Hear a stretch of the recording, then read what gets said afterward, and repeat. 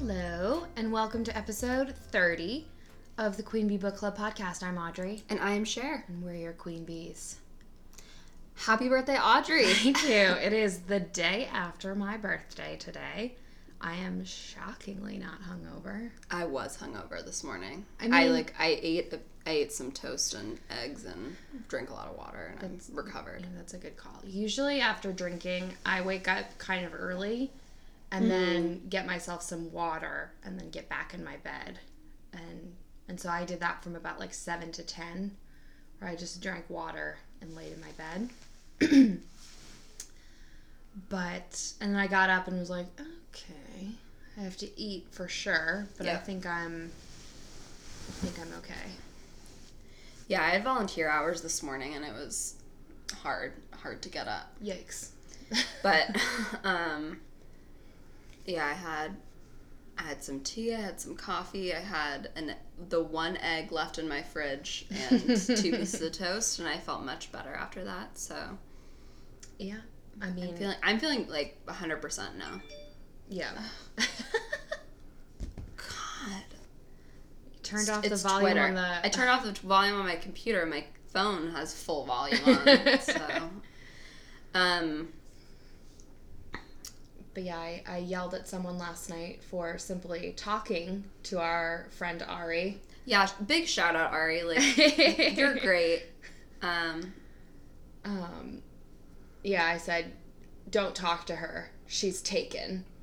So, peak drunk Audrey was achieved. I don't even think you said she's taken. I think you said she's spoken for, which is even weirder. And the guy was like, what?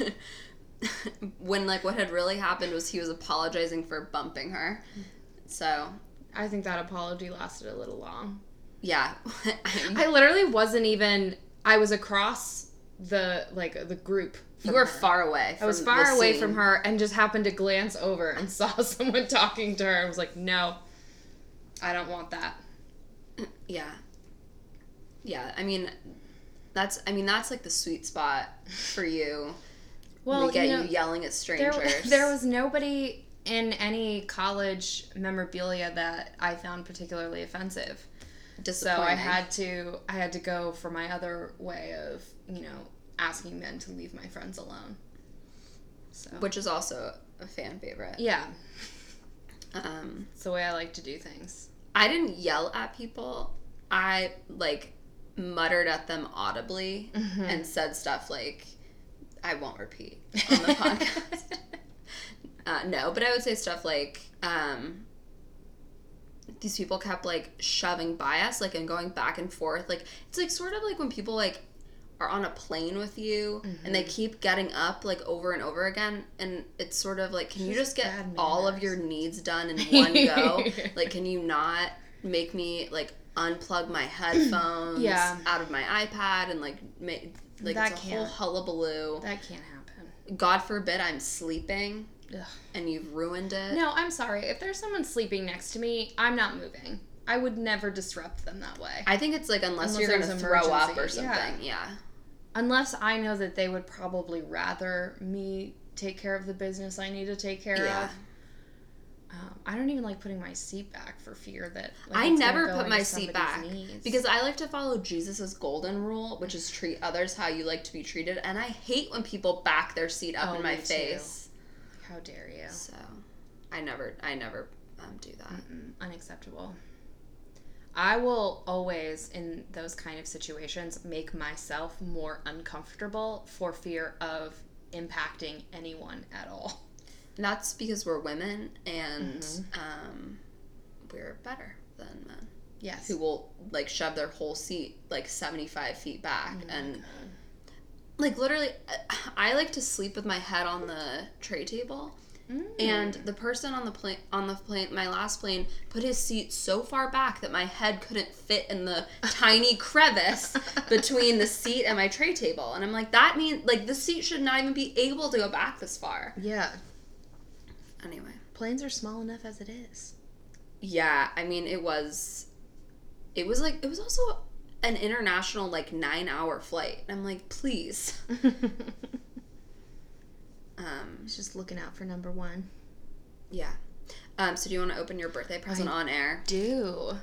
It has a nice tissue paper wrapping, and it says Happy Birthday Odd on it. I'm a horrible wrapper. So. You are not.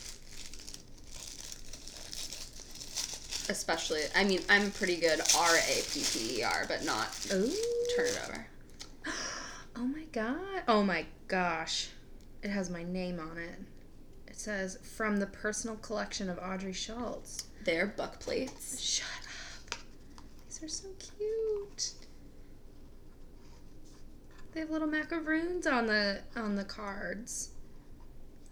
So these, I put them in my books. You put them, like, in, like, on, like, the side cover, and then basically it's sort of like if you lend your book to somebody, they can't pretend that they forgot about it. Ooh, I do like that. Because sometimes I really hesitate to lend books to people because even if it's a paperback, I want it back. Yeah. Yep. In high school, I lent my Twilight book to a lot of people, and by the time I got it back, first of all, I never got it back from one girl, and basically she was like, oh, I just kind of figured you wouldn't want it back because it's, like, kind of, like, ripped in half now. What? I was like, why did you rip it in half? Somebody returned it back to me, like, dog-eared, unacceptable. I was like, excuse me, I need to read this over and over and over again because I'm 15 and way too invested in it. Yeah, but it's also, like, just, like, a bougie, like, continuity thing where it's, like, if you have valuable books, like, and then you eventually, like, when you die and they're sold off, then somebody would open it and be like, oh, this was from the personal library of, and they'll, whatever. I don't know. Gosh, I love That's it. just, like, what I dream about. I love that it's, like, my watercolored. I have my own set also. Oh, my gosh. I love these. So. Thank you so much. You are welcome. I'm so excited. Thank you. I'm so excited to put these in my books. And it's also going to become, like, a big, like, what books deserve to have it in there. Yes, 100%. I also have just a recommendation for, like, ones you wouldn't want to waste those on. Mm-hmm. I have a stamp also that has, like, from the personal library of. So, like, I would generally put that on, like, I think I put that on Call Me By Your Name because I'm lending that to a bunch of people. But it's sort of like that book is not that nice of it's paperback. It's a paperback. Like, I definitely, like, folded it in half. Oh my god, I'm treating our Ted Bundy book like shit. Okay, but how can you not? It's literally a brick. It reminds me of when I read Game of Thrones in, like, this size of a book. Yeah. And it was like, I can't wait till I'm far enough in it that I can really just bend this book. Yeah. I mean, otherwise it's really hard to read in the beginning. I always am impressed with people who manage to not, like, crease their spines. Quentin treats his books really well. And so it was a lot of pressure to borrow books from him. Okay. Because he really didn't, like, he would prefer that you would kind of only open your book at, like, a 45-degree angle. How do you read it, then? I don't know. I really need, especially for a book that's this shape, I really need to be able to, like... Yeah, no, I'm like, with basically you. Flip it 180 degrees. I even, like, leave mine, like like that, which is bad for the spine. But you know what? Like, it's a paperback book. It is it is a... I forget what they call it. Like, is it like a pocket trade? Something. I don't know. Yeah, it's called Pocket Books. True Crime. I think that's the publishing. I mean, I just think, like, this book is, like, the kind of book that's meant to be, like, read at the beach or on vacation. And, like, it's supposed to have all these little creases in it. Yeah. That means you loved it and you read it. But I wouldn't put one of those in that. No. I do like the passive-aggressive move of, like, going to lend somebody one of your paperback books and almost like a librarian stamping it in front of them just so, like, they know. Like, I do intend to get this book back. Yeah. And I hope that it is in the same condition. My friend David in high school borrowed a couple of my books, and, like, he still has remembered that he has them, and still, like, every time I see him is like, I'm gonna give this back to you, but, like, it's been over 10 years. I got them, and I do intend to return them to you eventually. Yeah, which, love him. But I am going to let Call Me By Your Name to him probably, so put a stamp in that one. Let's see. Are there any other funny things that happened to your birthday that we want to share on air? That being the operative. Yeah, exactly. Term, especially now that my dad is an avid listener. Hi, Pete. I mean, I don't think anything too out of control happened. It was pretty... I thought it was a really fun night. Like, Good. I always really get nervous after everyone. going out because I know that I can be a strong personality in general and then particularly when drunk. Yeah. And so usually the next day God, after being drunk, well, which is probably why we get along very well and are friends. But I always like have that moment the next day, like where I like look back at the things that happened and worry that I was either obnoxious or overly embarrassing.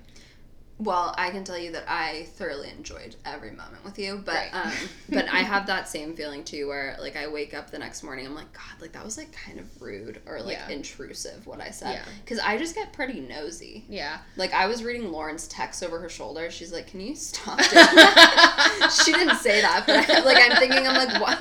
Who am I to like get into her business? Yeah. I'm pretty sure at one point I cornered Tyler and was like, hey, so like Cam Newton's actually kind of an asshole, isn't he? He's the quarterback for the Carolina Panthers. And I've been thinking that for a while, but I just was like, oh, I'm never going to say that to Tyler because obviously Tyler's not responsible for Cam Newton's behavior. I was like, what do you have to say for that? You used to say he was a good person, and then he was sexist. And Tyler was like, yeah. I didn't care for it. Ugh, Tyler.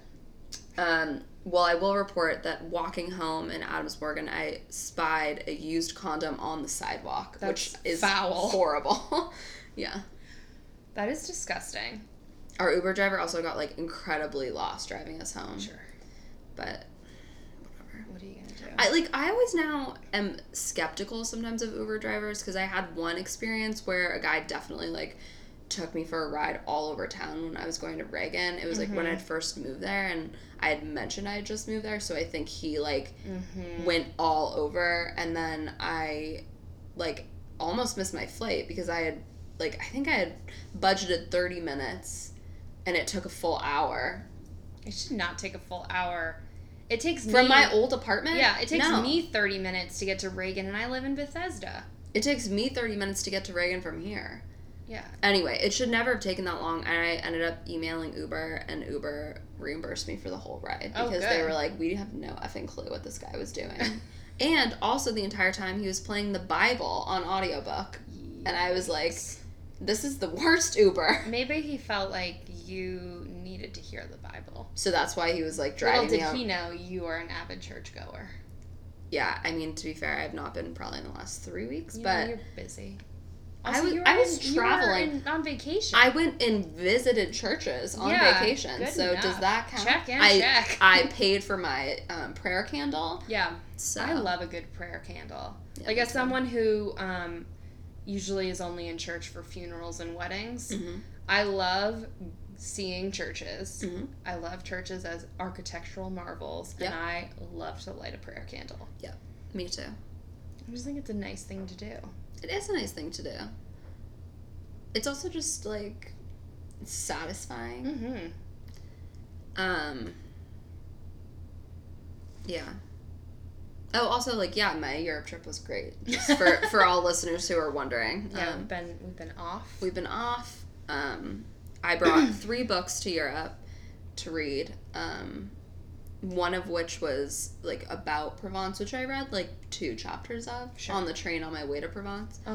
And then we were visiting the estate of the Marquis de Sade, who I did not realize was famous for just writing exclusively about S&M. So I bought one of his books at Shakespeare and Company, and then my sisters were like making fun of me to our Backroads guides, being like, yeah, my sister bought his book and has it on the trip.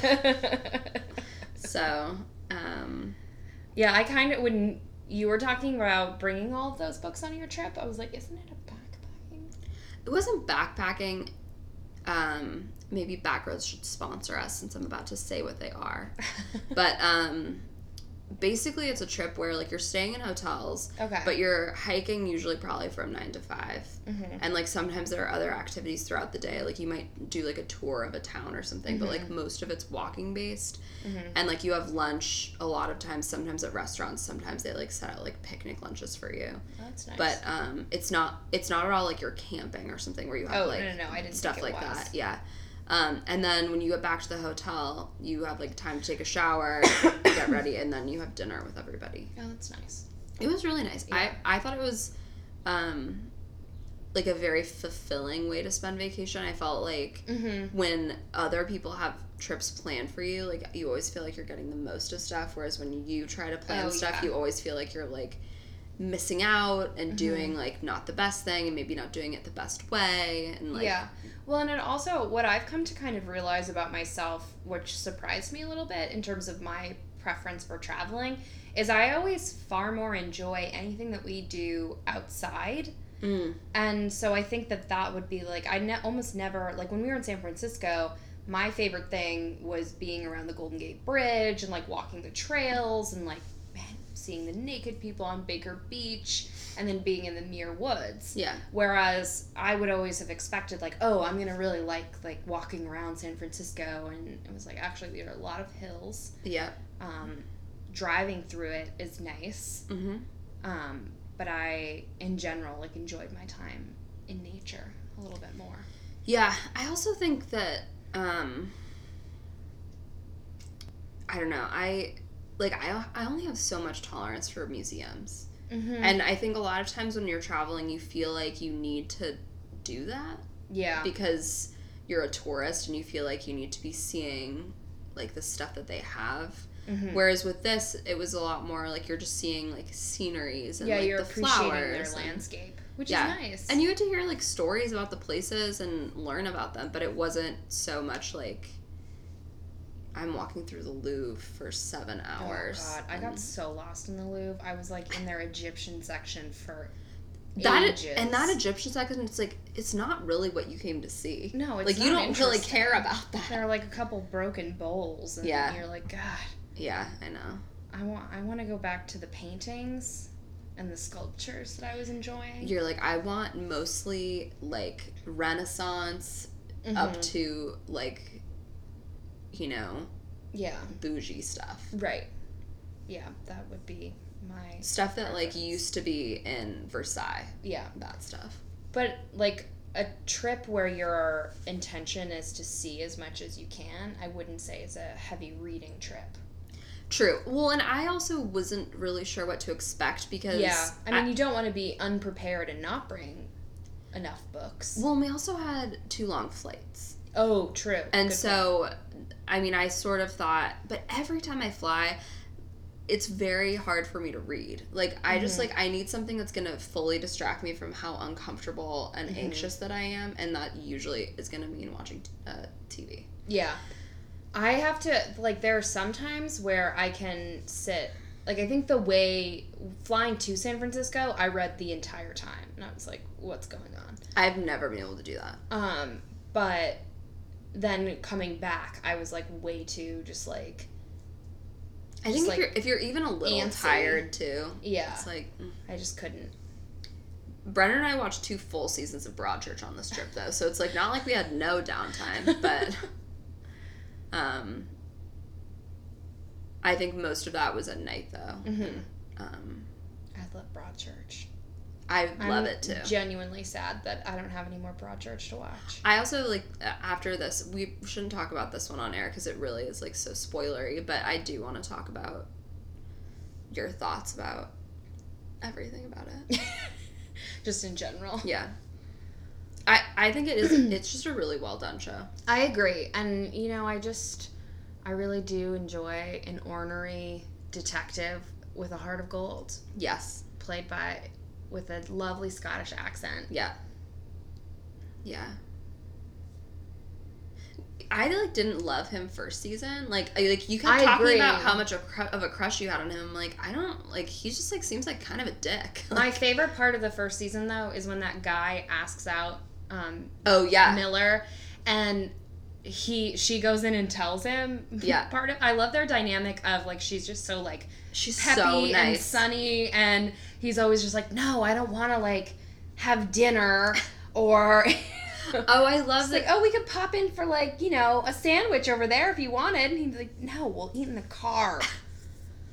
But I love when she tells him that this guy has asked her out, and he's like, but you're married, and he knows that, and like I just love the portrayal of do it in the accent.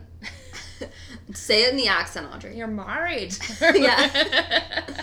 That's not even good. When I was watching it a lot, I was getting pretty good at being able to imitate him, which is basically my ability to do accents is just like picking a person and doing the impression of them. Yeah. But yeah, so I just love that like men at their core really do love gossiping. Yes. Oh my god. But I love that more moment. than us, I think, even. I agree. But and what I really love about men gossiping is there's always that moment of them being excited to be brought into something and get to say their opinion on it. Like it's so adorable. Yeah. When they're like, "Oh, yeah, that is strange." Yeah.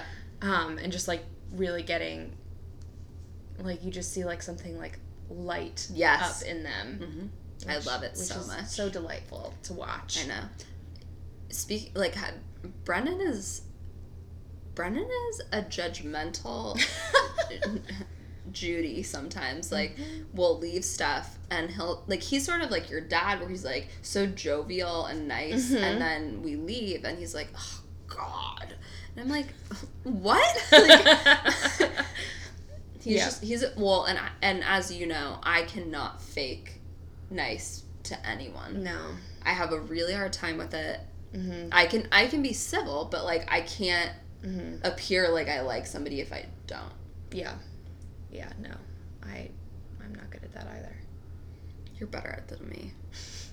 My face also just like acts without permission sometimes. Like my eyebrows narrow or like my eyes roll and I can't stop it. It can be stressful. I mean, whatever. What are you gonna do? I mean, fire me. But, all right. So, do you want to talk about this book? I do. Okay. So, I'm gonna give like a tiny Ted Bundy rundown for people who don't know who Ted Bundy is. If you don't, like, where have you been? Yeah. But Ted Bundy was the first serial killer that I had ever heard of. Mm-hmm. I feel like I was listening to Generation Y the other day, and they say Jeffrey Dahmer is like the quintessential serial killer, and I disagree. I think it's Ted Bundy. I think I would agree. Okay, glad we're on the same page. So I remember, but I think those two are the big two. That like if you would know any serial killer, you would 100% know their names. Well, of like people who have been caught. Like I also think Zodiac is very famous, mostly because of the Jake Gyllenhaal movie. Yeah.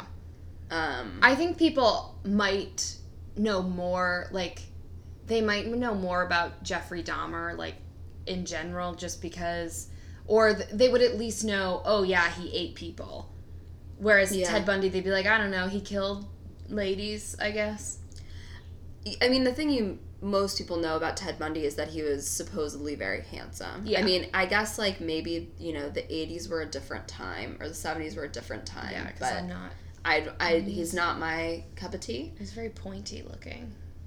He just like also looks pretty hairy to me, you know? Yeah. But I vividly remember sitting at brunch with my mom on Mother's Day, and I don't know what we were talking about. We like watched a lot of crime TV in my house like as I grew up, and so like I had been watching Law and Order like honestly probably since I was at least since 4th grade, if I'm honest. Like, I don't know that my parents were, like, allowing me to watch it, but I know... it was just happening. I know that I watched it. Mm-hmm. I know I was, like, religiously watching it by the time we moved into our, like, current house that we're in, and at that point I was 11. Okay. So, anyway. so I remember her telling me, like, I don't know why it came up, but she was like, well, like, Ted Bundy, I think I said something like, maybe I said, oh, that person looks like a serial killer. And she's like, well, what does a serial killer look like, Sherilyn? Because guess what? Like, they can be handsome and they can, like, lure people. And so she told me that he basically would pretend to be weakened in some way, and then because he was handsome and charming, women would help him, and then he would kill them. Yep. And that idea to me was like, what?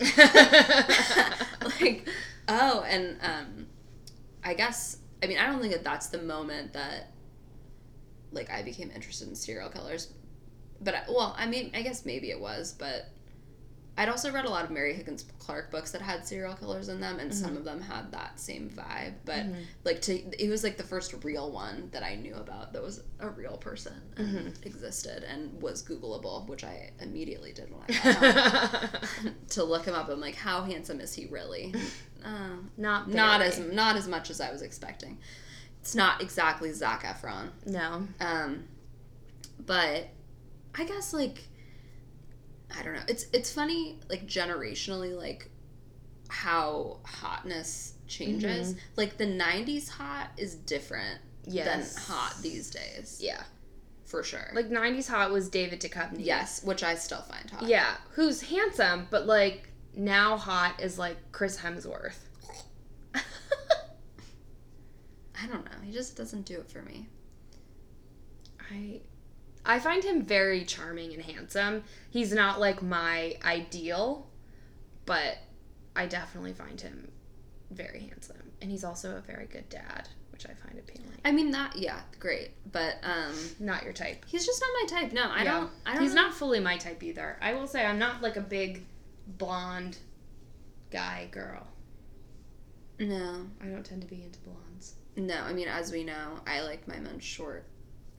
And sassy, and that's, like, they don't often, you know, find their way into the spotlight, or if they do, they're like the offshoot character.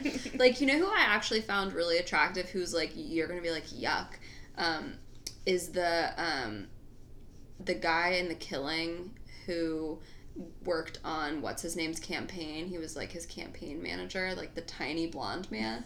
Like, I was like vaguely attracted to him. I'm like, so I'll listen to what you have to say. Yeah, so I don't know, but yeah, anyway, so Ted Bundy, the main things that you should know are that he was illegitimate. Yes. And, like, that seems to have been a source of all of this, which, like, I feel like it's that and his girlfriend Stephanie. It is, but which is so bizarre. It's like all these other serial killers, it's like they were tormented in their childhood.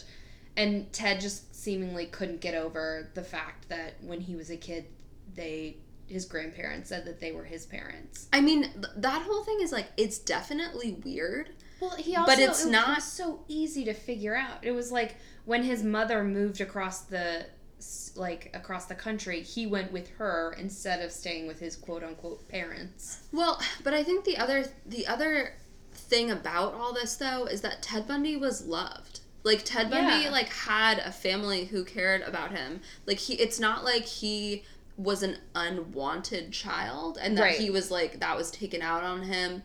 I mean, I think it was an unfortunate situation that his mother became pregnant so young, but it wasn't like anybody was taking that out on the child. Yeah, and it from wasn't what like I understand. she wasn't, as far as I know, like an abusive alcoholic or no, I just think she was dating men who were like. But she also, so she had her child, and then her parents were helping her raise. So it wasn't even like, oh, it's just like an unfit young mother who doesn't know what she's doing. It's like, no, like she had a supportive family unit who was raising this child with her. So, like, to me, it's like, yeah, it's confusing, and that's, you know, maybe a weird thing to figure out, but it's not something that makes you just hate the world and makes you feel like victimized and terrible.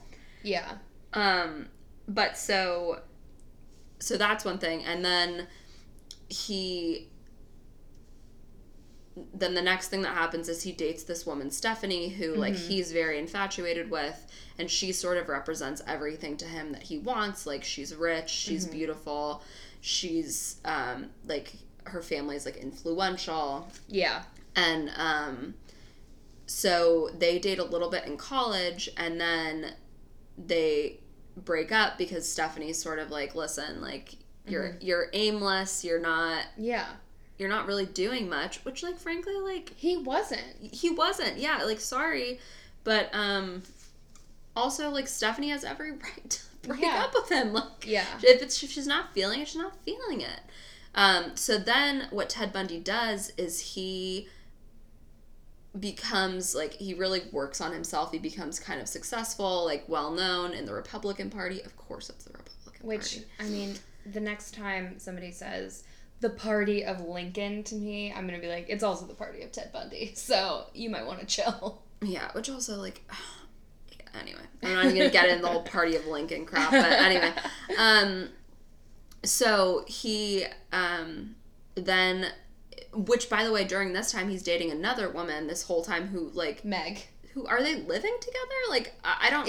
I thought they were, and then it seems like not. Okay. Because he was living with that nice family that he would, like, help them with their yard and stuff. That's right, yeah. So, anyway, but they're, like, very much together, and he brings her to all events and whatever. In the meantime, he's getting secretly engaged to Stephanie, who he's now won over with his, like, new persona that he's now... Yeah, now that he's, like, excelling at school and doing all these great things, and... So then what he does is he basically ghosts her. Like, so they're secretly engaged. He ghosts her, and then, like, she's like, what the F? Like, what happened? Yeah, she calls him, and he's like, I don't know what you're talking about. Click. And hangs up on her, yeah. Chilling. Never, that honestly to me is the most chilling. I mean, the murders are awful, but, like, that is just so manipulative, and I don't know. It's like the earrings for the Golden State Killer, that he would take one earring out of the pair. I'm like, oh, God. No. That's what's going to give me nightmares. Yeah. Yeah. So after that happens, that's when he starts attacking women. Yeah. And so at the point we are in the book, he's basically gone on 2 murder sprees. The first in Washington State and the second in Utah. And then he dabbled in Colorado. Yeah. And generally his MO is, I think he knocks women unconscious by beating them over the head, and then strangles them and has sex with their body. Yeah. And also beats them until they're basically unrecognizable. Yeah. Which I will say and sometimes he decapitates them.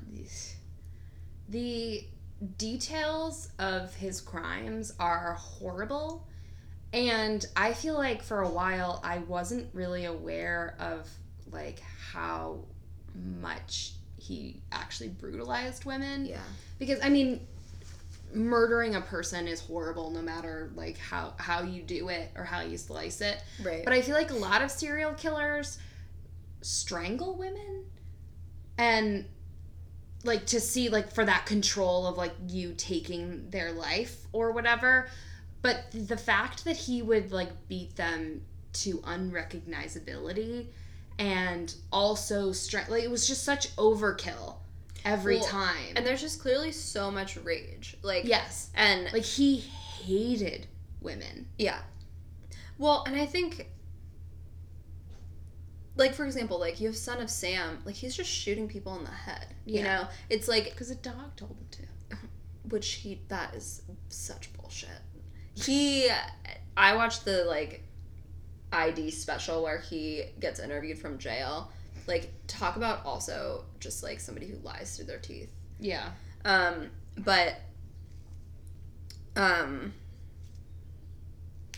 Anyway, he, like, Ted Bundy, I also didn't really realize how brutal and how just, like... How much of a monster. Like, a true monster. Yeah. Because it's not... Yeah, I don't know. And it isn't something where, like, you know, like Ed Kemper, it was like he was enacting out, like, fantasies from when he was a kid of like his mom would like beat him and punish him for having certain urges, and so then he would like kind of act out those urges on women, as I recall. Yeah. And so it was about like living out like those things that had been so forbidden, and it went too far, basically. Like with the shoes. He was the guy with the shoes, right? No. No? All right. Well, I think so. Ed Kemper was the one who cut off his mom's head and had sex with the neck. Yuck. Yeah. But the guy with the shoes in Mindhunter, I can't remember who it is. It's almost though like Ed Kemper and that guy who I think Anne Rule wrote a book about called like Lust Killer or something. Where, the shoe guy? Yeah, where it's like they become obsessed with a certain thing, and like they just see women as like a means to like enact that obsession. But I don't think that that is what is going on with Ted Bundy. Like he is specifically like he hates women and how they've made him feel in the past, and like that he's not good enough or unwanted or something, and so he is just absolutely enacting so much rage upon them. It's Jerry Brudos. Oh, okay. That's the shoe guy. Yeah, I mean, I think the other thing though that is disturbing to me about Ted Bundy is that there isn't something that we can really satisfactorily trace this back to. And then what that makes you realize is that potentially there are people who are just genuinely born with like these drives, and that is disturbing. I mean, which is also the same thing with Jeffrey Dahmer. Like Jeffrey Dahmer actually had like a supportive family. Like he had a lot of problems, and that he was like an aggressive alcoholic and whatever, but like none of that had to do with the fact that he was abused or people had taken advantage of him, or I mean, or even that he was unloved. Like, I mean, he had a normal life. Whereas John Wayne Gacy, it's like, yeah, no, he was like, I mean, almost all of them, it's like they were beaten by their fathers, or they had mothers who didn't protect them. I mean, you can see at least where something is coming from and how something came to be. Whereas with Ted Bundy, it's like, okay, so like you didn't know who your father was and you were deceived about your parentage as a child, but none of that is malicious. And Stephanie broke up with you because you were listless. And somebody broke up with you. I mean, like, that's not... Yeah. I mean, that happens to people every day. Yeah. I mean, I don't think you find out every day that your parents, that your mom is actually, your sister is actually your mom, and your whatever, however they did that. But, one thing I didn't know, which, like, once again, we come to I didn't think that Ted Bundy bothered me that much, as, like, because he doesn't push a lot of my buttons. He doesn't push a lot of my buttons. The way that, like, the Golden State Killer does, where it's like, that is genuinely one of my biggest fears, is that, like, somebody is in your house messing with your shit and, like, going to attack and kill you there. But I was like, oh, yeah, that's terrifying to think of Ted Bundy, like, lurking around on his goddamn crutches. And, you know, the idea that he could be charming enough that these smart, capable, cautious women would have their guard down enough to go with him. But I did not know that he did do some murdering in people's houses in the beginning. I was like, no, absolutely not. I think what bothers me the most about that kind of stuff is, it's like, okay, when I'm out in the world, I expect that there is danger out there. And I know to be on my guard for it. But your house is supposed to be where you are safe. Yeah. So, like, you know, come on. Well, and the thing too is that the people that he targeted were not people who even lived alone. Like, they had roommates. No. And nobody heard anything. Yeah. Well, what I also think is interesting is that a lot of killers, I feel like, work their way. Like, the Golden State Killer started making it harder and harder for himself. Like, he started, you know, like escalating, you mean? Yeah, challenging himself in that way. But it clearly, like, breaking into these women's apartments and killing them there clearly didn't do it for Ted, because he only did that, I think, not only, but he did that twice before he started luring women. And so I think what he probably gets off on that part of it. Yeah, I think, like, what he realized was, my favorite part about what I did to Stephanie was that I could make her trust and love me so much and then just turn it off. And that's what I want to do. And so that's why he started, like, getting out the crutches and slings. Which him at that stupid lake, getting 2 women to go with him and, like, just walking around all damn day long, being like, hey, could you help me with my sailboat? It makes me so furious, because he drives a Volkswagen Bug, which a sailboat would not fit inside or on. And also, I'm sorry, Ted, but if you're on crutches, you don't get to go sailing. It just, God, makes me so mad that he was doing that. And it was working, because he was, like, that charming. But I love, like, there are the girls that were like, yeah, I mean, it just didn't quite feel right.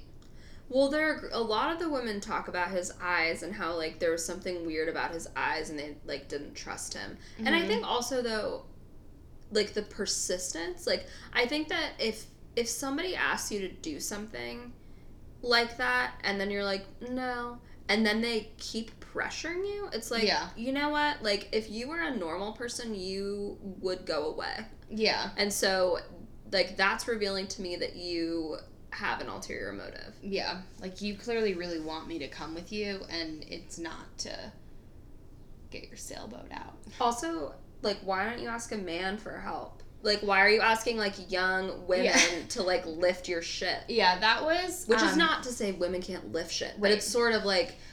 That, I think Karen said this on My Favorite Murder, and it was, like, a revelation to me, and that I'd never thought of that myself, that men don't typically need women's help to carry shit. Or to... that kind of thing. Unless, like, the woman is the only one around. But it's like, if you're on a crowded public beach lake, you would probably ask, or first of all, maybe not just ask one person. You would ask a group of people to help you. Yeah. Well, and I think also... And also, you wouldn't go to the public beach, ask someone to help you with your sailboat, and then bring them back. You know, like, as soon as... Not to blame anyone for being tricked, because I genuinely think that I probably would have been murdered by him if I had been there in that time. Well, and we also don't know.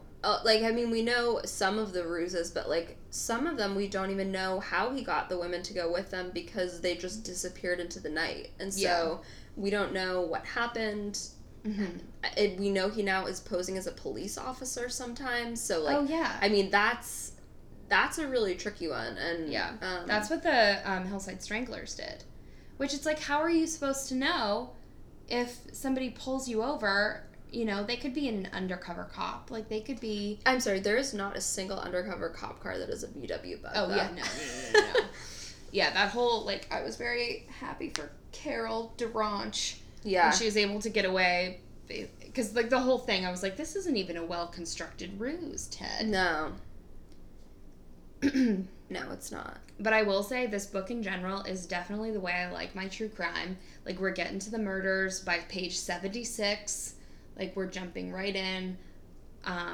There was not a ton about his childhood that I hate it when there's not that much there, though. I mean, there's not that much there, and also it's just, like, I want to get right to what we're here for. See, to be honest with you, so Well, I guess, first of all, we should say, so Ann Rule, who's the writer of this book, is, like, writing from a unique position, because she was friends with Ted Bundy, and ended up actually, like, potentially reporting him to the police. It wasn't what got him caught, but she did turn in his name and say, hey, like, this guy matches the sketch you've put out, and because she was a crime reporter while he was killing people. Right. But, like, she didn't believe that it was him. Mm-hmm. So I mean, she just kind of got a little bit lucky too, because she had already gotten the contract to write this book about this killer, but they didn't know who it was yet. And so it turned out that she also happened to know him personally. They had both worked at a suicide hotline together. And, yeah. I mean... It's crazy. It's really crazy. But so one thing for me, which, like, reading this alongside the Golden State Killer book, like, I don't feel like I can identify any of the victims separately from each other from this book.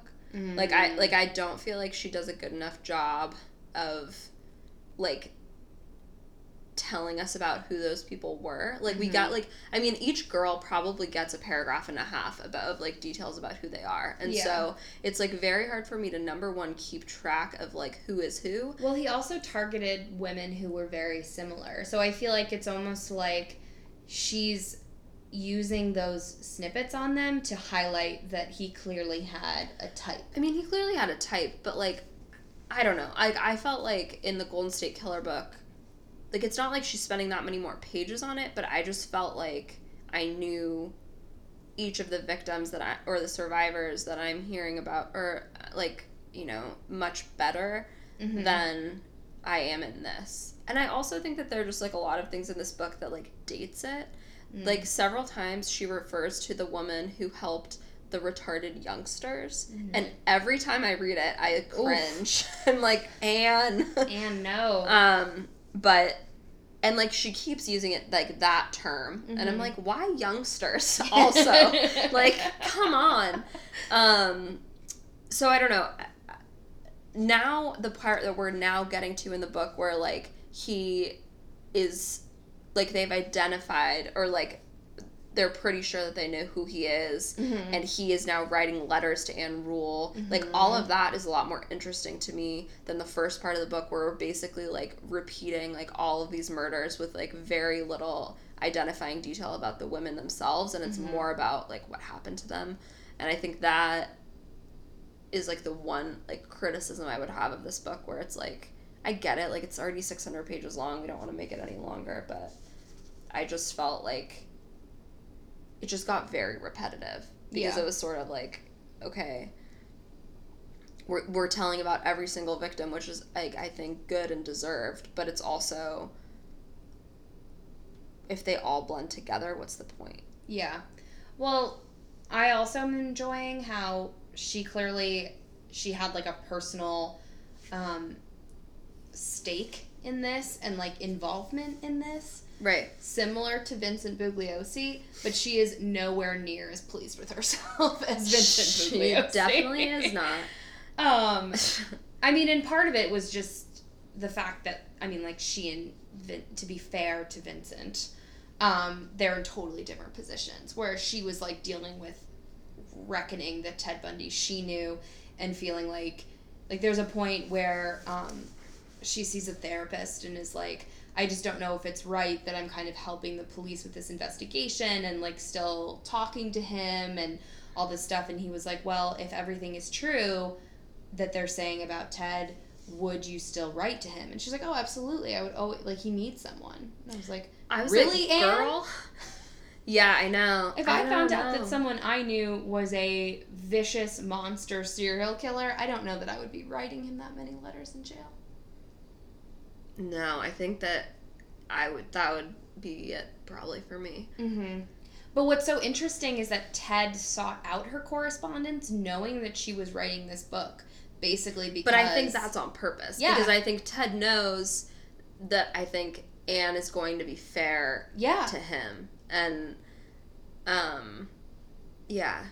I really, really like the relationship that she has with the police. Oh my God, me too. Like, the police officers all, like, really care about her. I love the cops in this book. Yeah. More than anything. Yeah, they're clearly, like, they're working very hard on the case. They also... They're not grabbing guns with their bare hands.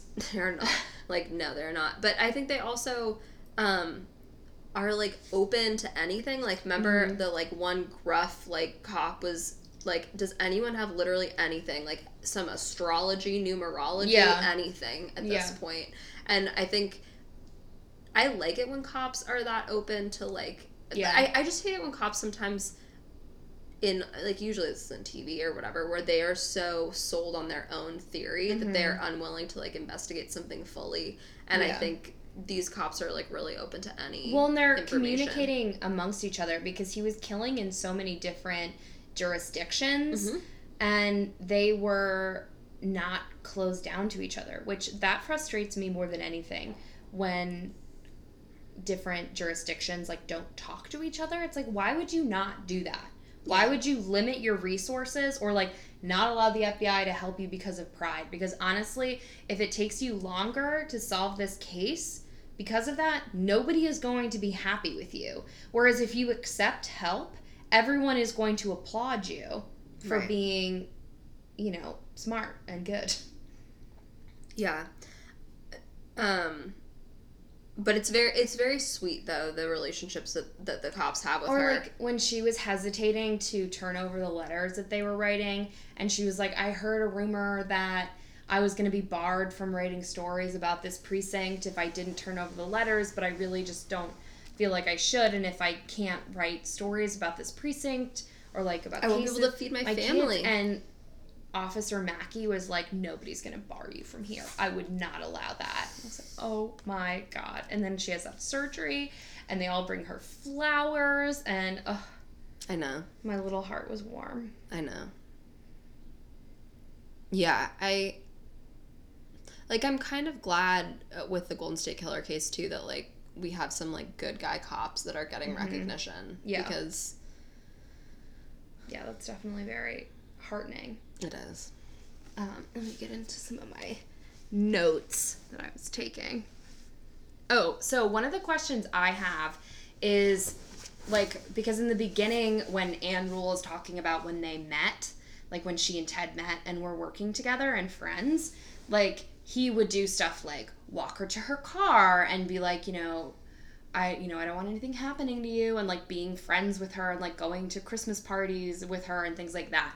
And so, do we think that, like, this was all genuine?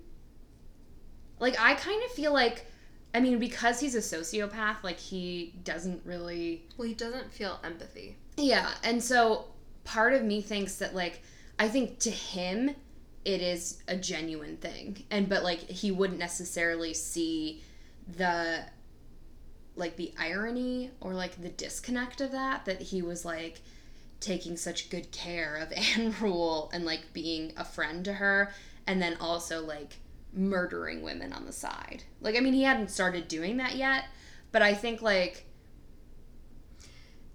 I also think that, I mean, Ted Bundy's relationship with Anne is kind of interesting because it's not, like, she's, like, how old is she? Like, she's in her 40s at least at the time, and Ted's 24.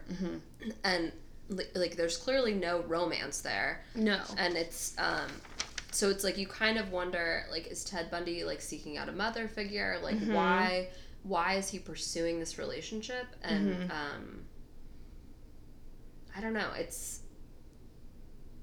It seems like his rage towards women are the women who remind him of Stephanie. Yes. And so, if Anne doesn't fall into that category, she is deserving of protection. Like, I don't really know. It's interesting. But I mean, it's odd. It's odd. It's unsettling too that he's able... I think that's my dishwasher. He's able to...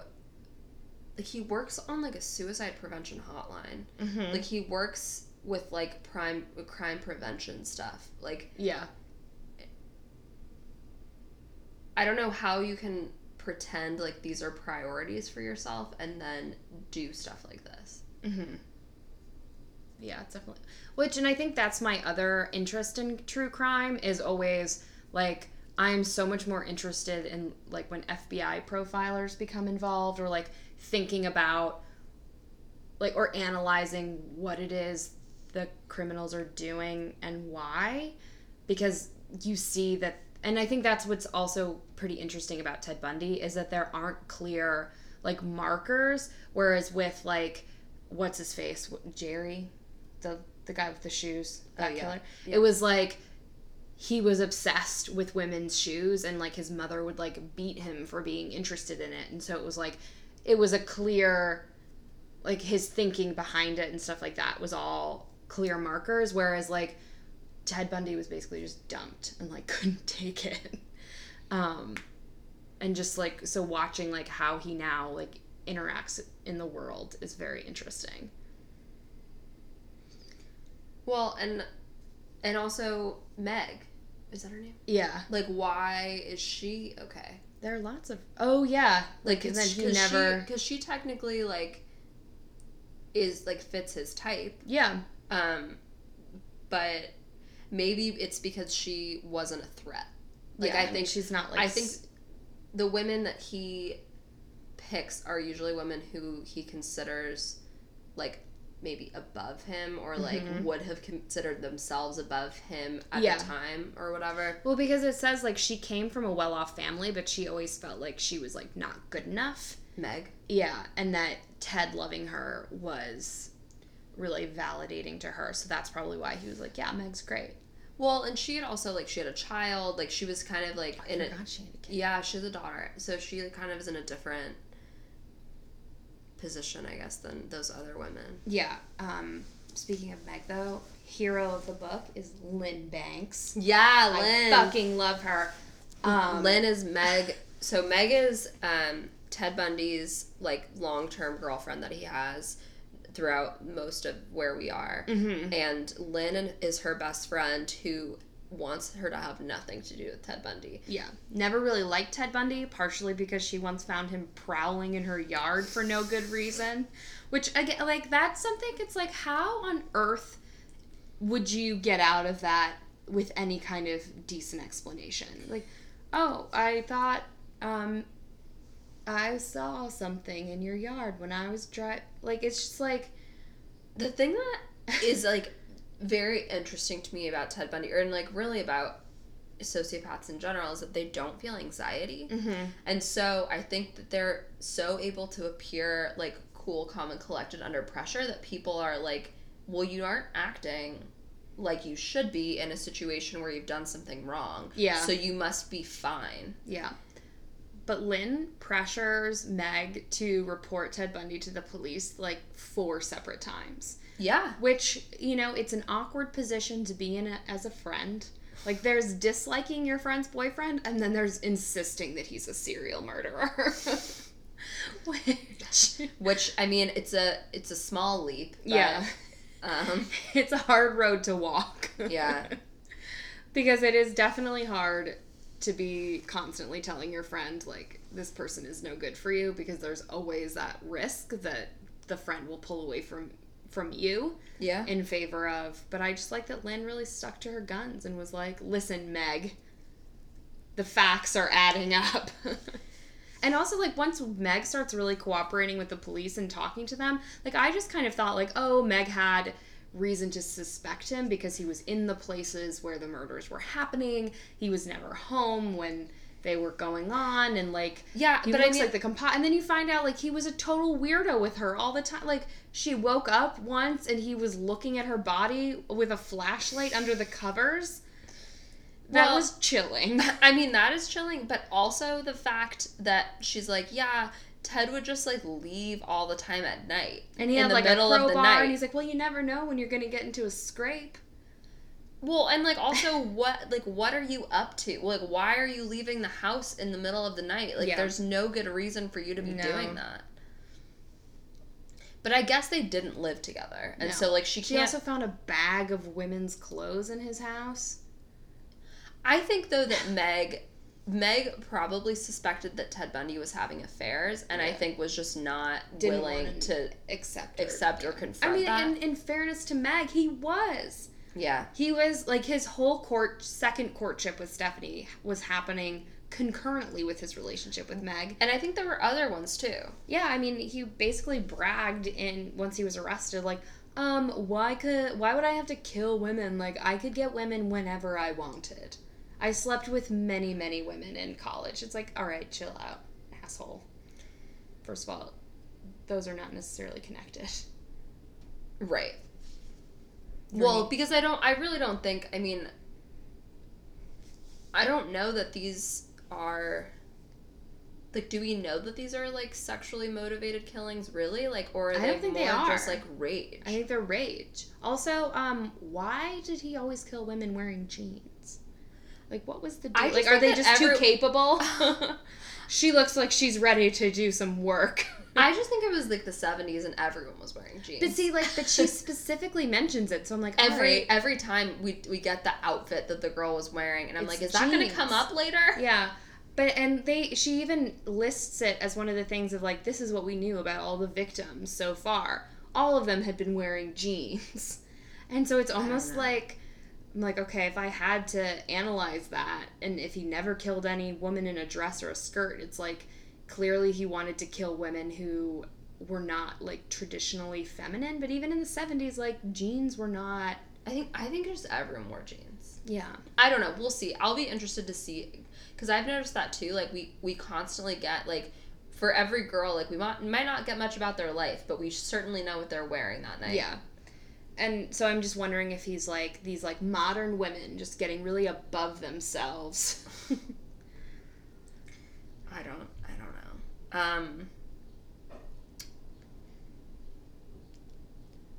Also, Ted, why did you not ditch your bug?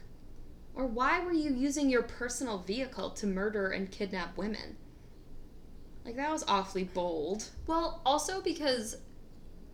Well, also, him and Meg have twin cars. So odd. It's like... I mean, you could have maybe thrown people off your scent a little bit by having two different cars. But no. They're both the same. But he's using two of the same car. Yeah, I don't know. Deeply strange. I just also think he's very arrogant, though. Like, I don't think he ever thought that he would get caught. Well, clearly, because at first when he first starts killing women, he really does a good job of hiding them. Like, some of the women at the time this book was written hadn't even been found yet. And, but then, like, when he's killing women in Utah, he kind of, like, leaves them where people can find them. Well, because he's like, well, I'm, like, not getting caught at all, and I'm not doing that great of a job. Well, the one girl was, like, left in her room, right? No. Both of those girls in the beginning, he took them with him.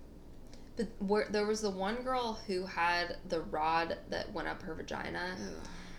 That is horrible. Like, that honestly was one of the worst details in this book, is that he shoved a rod up her vagina and it went so far up that it damaged, like, a bunch of her internal organs. But that girl was just left in her room. That was one of the basement apartment girls. Yeah. That might have been his, like, first victim or something. I don't know. But anyway, it is interesting because there's, like, very little consistency in the body dumping. Yeah. And, like, where he's leaving them. And... Then now we've gotten to a part where we've discovered several severed heads in one place. Out different things. But again, if you don't want to get caught, then maybe you should not make it so obvious that you are committing all of these murders. Mm-hmm. That it's one person. Yeah. Yeah. Like, you should not be putting all of your body's heads in the same spot. Yeah. It's like the Mesa bone collector. Yeah. It's like, okay. Also, if you don't want to get caught, if you see a cop behind you, be cool. Don't speed away and then, like, lead them on a chase and run through stop signs and then be like, oh, I was lost. Like, Ted. Yeah, because finally he just pulls over into a gas station. He's like, sorry, man, I didn't know. Sorry, I must be lost. And then he's, like, keeping all of his murder tools in his car. Also, shout out to that highway patrolman who gets him arrested. Yeah. Because, like, he uses his noodle and, like, puts two and two together. He's like, that's a bug. Let me look inside the car. Murder tools. I'm arresting you. I didn't know that possession of burglary tools was a charge that you could have. It seems very hard to prove. Yeah, it's like, I mean, I just think... Like you can't prove that they were going to use those things to burgle. Well, that's the thing, because a lot of tools are tools. Yeah, so it's like, like, yeah, if I'm buying duct tape and a crowbar and, like, I mean, it doesn't plastic look great. bags, it looks strange, but, like, I could need those items for something. Right. Not murder related. Right.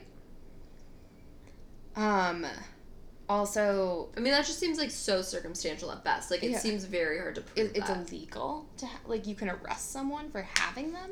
Well, and like, also, like, I'm pretty sure a baseball bat could be a burglarizing instrument. You could break somebody's window. I mean, I just don't, like, what constitutes a burglarizing instrument? Tool. You also would have to prove that somebody actually had the intent to burgle. Yeah. You know? Yeah. Like, it would almost make more sense. It's like if you arrested someone who had an item in their car that was stolen from a home and then said, and, like, used, and these were the items present in his car. Like, it's like they can use those items now to say, these were the murder weapons used to attack these women, and, like, he had them in his car. So it's like, that's how you can, like, start to, like, build suspicion, but you can't arrest someone for having weird stuff in their car. No. Maybe you could in 1974. I mean, it seems like you could in 1974, but also, once Ted is arrested and he starts just sending Anne Rule those, like, annoying poems. I have a note here that I was just gonna bring up, that Ted Bundy is a shitty poet. He's a bad poet. His A-B rhyme, I think, could use work. It could. He's like, man is not meant to be in a box. Like, real original, Ted. Also, Anne is sending him money. She can, like, barely feed her kids. And he's like, but Ted needs his cigarettes. Yeah, she said that she, like, any money she could manage to send Ted when he first got arrested, she would send him. While he was sending her those crap poems. Well, maybe Anne is, like, trying to cover up the fact that, like, maybe she was paying Ted to keep in contact with her. Maybe. And then... Or maybe, I mean, I don't blame Anne, because this is a gold mine. I'm certain that she made a lot of money off of this book. Yeah, it's not the best-selling true crime novel of all time, as Helter Skelter reminded us 8 million times on the cover. But, I mean, it does say. But I would say, isn't it, like, the definitive true crime work? It's the shattering true crime classic, as the cover tells us. What does that bubble say? Updated with a new chapter and new boring. photos. No. #1 New York Times bestselling author. She was his friend and co-worker. She thought she knew him well, but she didn't know the monster within. God. The shocking inside story of serial killer Ted Bundy. Now, the Kirkus review says, the definitive work of American true crime from America's best true crime writer. See, I don't think she's the best true crime writer. I mean, maybe she was when... I mean, that's the Kirkus review's opinion at that time. I don't know. I guess I don't know. I'm not that impressed by her writing style. I like it. I mean, I like her writing a little bit more than Vincent Bugliosi's. I preferred Vincent Bugliosi.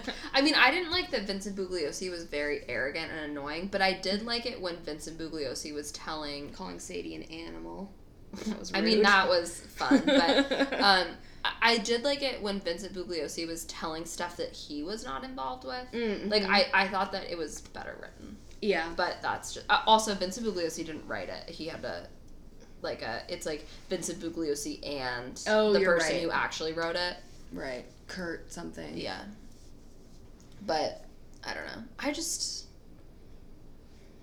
know. I'm enjoying it. I think I'm going to enjoy it, like, the next sections more. I'm incredibly excited for the trial and for him to represent himself. Oh, me too. Because, like, at this point, like, we haven't actually gotten that much time I want him with Ted himself. Once he confesses to all... Like, I'm very excited for him to just kind of give up the goat and be like, yeah, this is what I was up to. That's what I like, is hearing... I think that's why, like, I'm so excited also about Mindhunter Season 2. I'm very excited. Because... When is that coming? Who knows? Whenever David Fincher sees fit to bring it to us, I guess. I'm gonna Google it. The thing about Ted Bundy, though, is that you can't trust a damn thing that comes out of his mouth. No, not at all. So it's like, even if he confesses to shit, it's like people suspect, like, he's been proven to be connected to 30 murders, but I'm certain there are more. Yeah. That he didn't. I mean, I think unless you have evidence to back it up, I don't think there's any reason for him to own up to it otherwise. Like, there's some actual, sorry, go ahead. Well, I was listening to a podcast about Jeffrey Dahmer, and, like, they actually, like, I think are very similar in a lot of ways where, I mean, Jeffrey Dahmer's definitely more of a weirdo, and, I mean, they're both weirdos, but, like, I think outwardly was, like, I don't think he would ever be able to, like, although, actually, he kind of did do the same thing it was with gay men, though, and it was, like, kind of a different, like, he basically would ask gay men to come back to his apartment, and so he could take photographs of them naked, and he would pay them. But, like, Jeffrey. But, like, there had to be some level of trust to do that. Like, I just don't think that, like, most people are, like... But I also think, like, at that time, he was targeting kind of a vulnerable population, because it was, like, very secretive. Like, if you were gay, like, it wasn't, like, you could be that open about it. He also was targeting, like, young... Like, a lot of, like, very young gay people who, like, also, like, were likely runaways and, like, homeless and... But... Anyway, they do remind me of each other, though, in that I think that they both had childhoods where, like, it doesn't warrant any of this behavior. But, like, they just, like... And they're so active. Like, they murder so many people. Yeah. Well, in Ted Bundy, I think you're right that, like, he wouldn't admit to something unless he, like, knew for a fact that they could prove it. Because I think he would really get off on the idea of, like, they don't even know, like, what I've done. Yeah. Whereas, like, the BTK killer couldn't stand that they were getting it wrong. And so he had to keep writing them letters and stuff. Like, I think Ted is an exhibitionist. Like, they say, like, that's probably why he's, like, he wants his story told, but, like, he wants it in his way. And, like, he's not really, like, dumb enough to, like, insist upon credit for all the women he killed. Yeah. No, I think... Well, because they were, like, he clearly... he's a sociopath, but, like, clearly does like, he's not insane. Because he, like, usually the definition in criminal court of, like, insanity is that, like... You don't know the difference between right and wrong. Yeah, and he clearly knew what he was doing was wrong. Right. Well, I mean, that's the thing. It's, like, I think the only time... Like, the only case that I've... Or not the only case, but an example of a case where it's, like, somebody who's genuinely insane is that guy who... on the bus who ate people. Yeah, like, just went crazy. And then, like, once he had been balanced out with meds, it was like, oh my god, like, I can never, like, forgive myself for what I did when I was in my psychotic break. Yeah. Whereas Ted Bundy, it's like, if you're taking steps to cover up what you're doing, you know that it's wrong. Yeah. Yeah, completely. But yeah, so definitely enjoying it so far. I've had one Ted Bundy nightmare since starting. I don't fully remember it, but I just remember he was around. But realize I really shouldn't be reading it before bed. I am not that afraid by this one, I have to say. It's more just like, again, I think it's just like reading is such a personal experience that it brings you a lot closer to that, like, feeling, and it just, like, makes me think of just how easy it would be for him to lure me in. So I'd be like, he's dropping things. But now it's like, now I wouldn't do that because we have Ted Bundy. So it's like, sorry, actual people on crutches. Like, you're not getting any help from me. Like, that was the other thing, was that, like, after they started getting a lot of reports that, like, people were spotting Ted Bundy walking around with slings and casts, like, the police started to watch out for people in slings and casts, and like, what an interesting experience to genuinely have a cast during that time and have the cops be like, is that real? So prove it. So the thing too is, like, he was giving himself casts. Like, he had, like, plaster of Paris or whatever that crap's called and was, like, making legitimate casts for himself. Like, can you imagine He was like, I stole it, Meg. Mind your own business. She's like, She was really putting aside a lot of information. I just think she wanted so badly to make it work with him, and I think if she ignored all of these warning signs, it was going to work out. Mm-hmm. But I mean, I think she suspected it enough that she reported it. Yeah. And then then called Utah to report that too. And I think that she gave them everything she had. Yeah. You know, like you have to like, give her some credit. Oh, totally, I do. Like, I feel for Meg, but yeah. And it's so easy to like to sit on this side of it and be like, Meg, that was very suspicious. Yeah. But I mean, if you love someone and you're just like trying everything you can to hold a relationship together, you are going to be like, no. It's also fine. Just very unimaginable that someone would be actually doing this. Especially if they were in any way nice to you at all. Like, it's hard, it's unfathomable to think that like someone could be nice to you at all and then also like just completely brutalize women in his downtime. Which, like, clearly, so, like, he basically was sleeping during the day. Like, yeah. He did not really hold much of a job. No. Ted. Interested to see how this all progresses, which we'll be updating. Yeah. I was more afraid of Helter Skelter than this, I have to say. Yeah. But I think that a lot of that for me was because, like, of the women in that book. Yeah. Like, I think that, like, that was more disturbing to me. Oh, totally. Than... That they were just able and willing to, like... To, like, do, like, such brutal things when, like, that didn't seem to be something that was a part of their nature. Yeah. Whereas with Ted Bundy, it's sort of like, well, clearly, like, he was born a specific way because... Yeah. It doesn't seem like there was anything that would have, like, I don't know. Because I think they were having this argument on Generation Y about whether people are, like, born serial killers or if they're made serial killers. And they were very much, like, on the side of, like, I think it's probably both. But there are cases where people are just literally born with that tendency. Yeah. All right. Well, I don't know. I think that'll do it for this week. Yeah. Thanks for listening. Rate, review, subscribe. Yeah. We'll be back next week probably, right? Yeah, I think, we can talk about the logistics later. But, I think next week. All right. Okay. Bye. Bye.